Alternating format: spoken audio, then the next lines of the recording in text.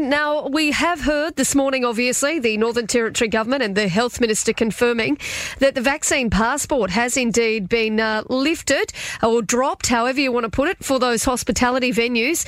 No doubt going to be good news for those hospo venues, and we will catch up with Hospitality NT CEO Alex Bruce just after 10 o'clock. But joining me on the line right now is Tourism Central Australia CEO Daniel Rochford. Good morning to you, Daniel.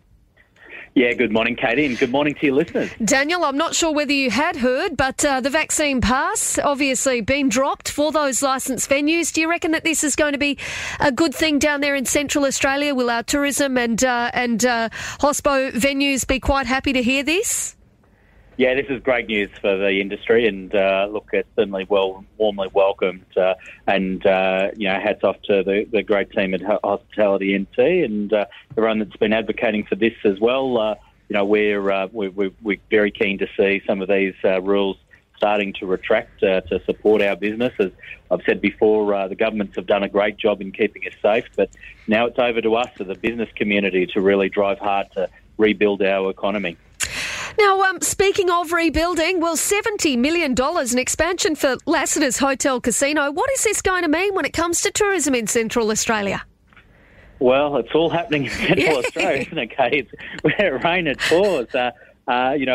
Just 6 months ago, we were going through our darkest days with the pandemic, and to hear this announcement, which is a $70 million announcement for the redevelopment of Lassiter's Casino and Hotel, is just a great shot in the arm for the future of the region, and obviously comes off the back of the recent announcement by the Northern Territory Government of $250 million worth of investment support for the National Aboriginal Art Gallery and other projects.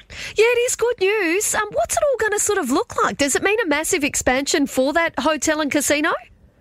Very much so. A huge increase in rooms and some amazing amenities throughout the facility as well. But more importantly for the region, 500 jobs during construction and 500 new jobs in operation. So this is a massive redevelopment and a massive boost for the regional economy here in Central Australia. Now, how are those visitation numbers looking? Have things been picking up a little bit, Daniel?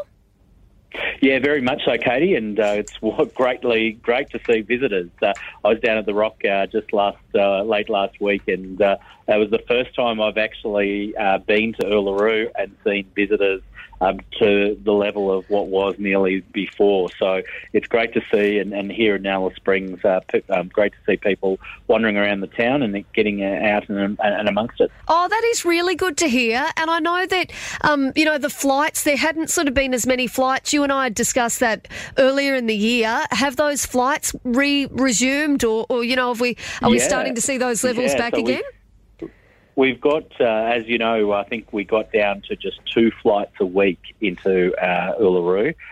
From July, we'll be to 26 flights. So that is a massive turnaround in just a small amount of time. And certainly the same is the case here in Alice as well. So we're starting to see flights come on, and certainly with Parrtjima this weekend and a variety of other events coming up, it's going to be a good season from all reports. And let's hope we don't hear any more letters of the Greek alphabet or anything that might come from left field.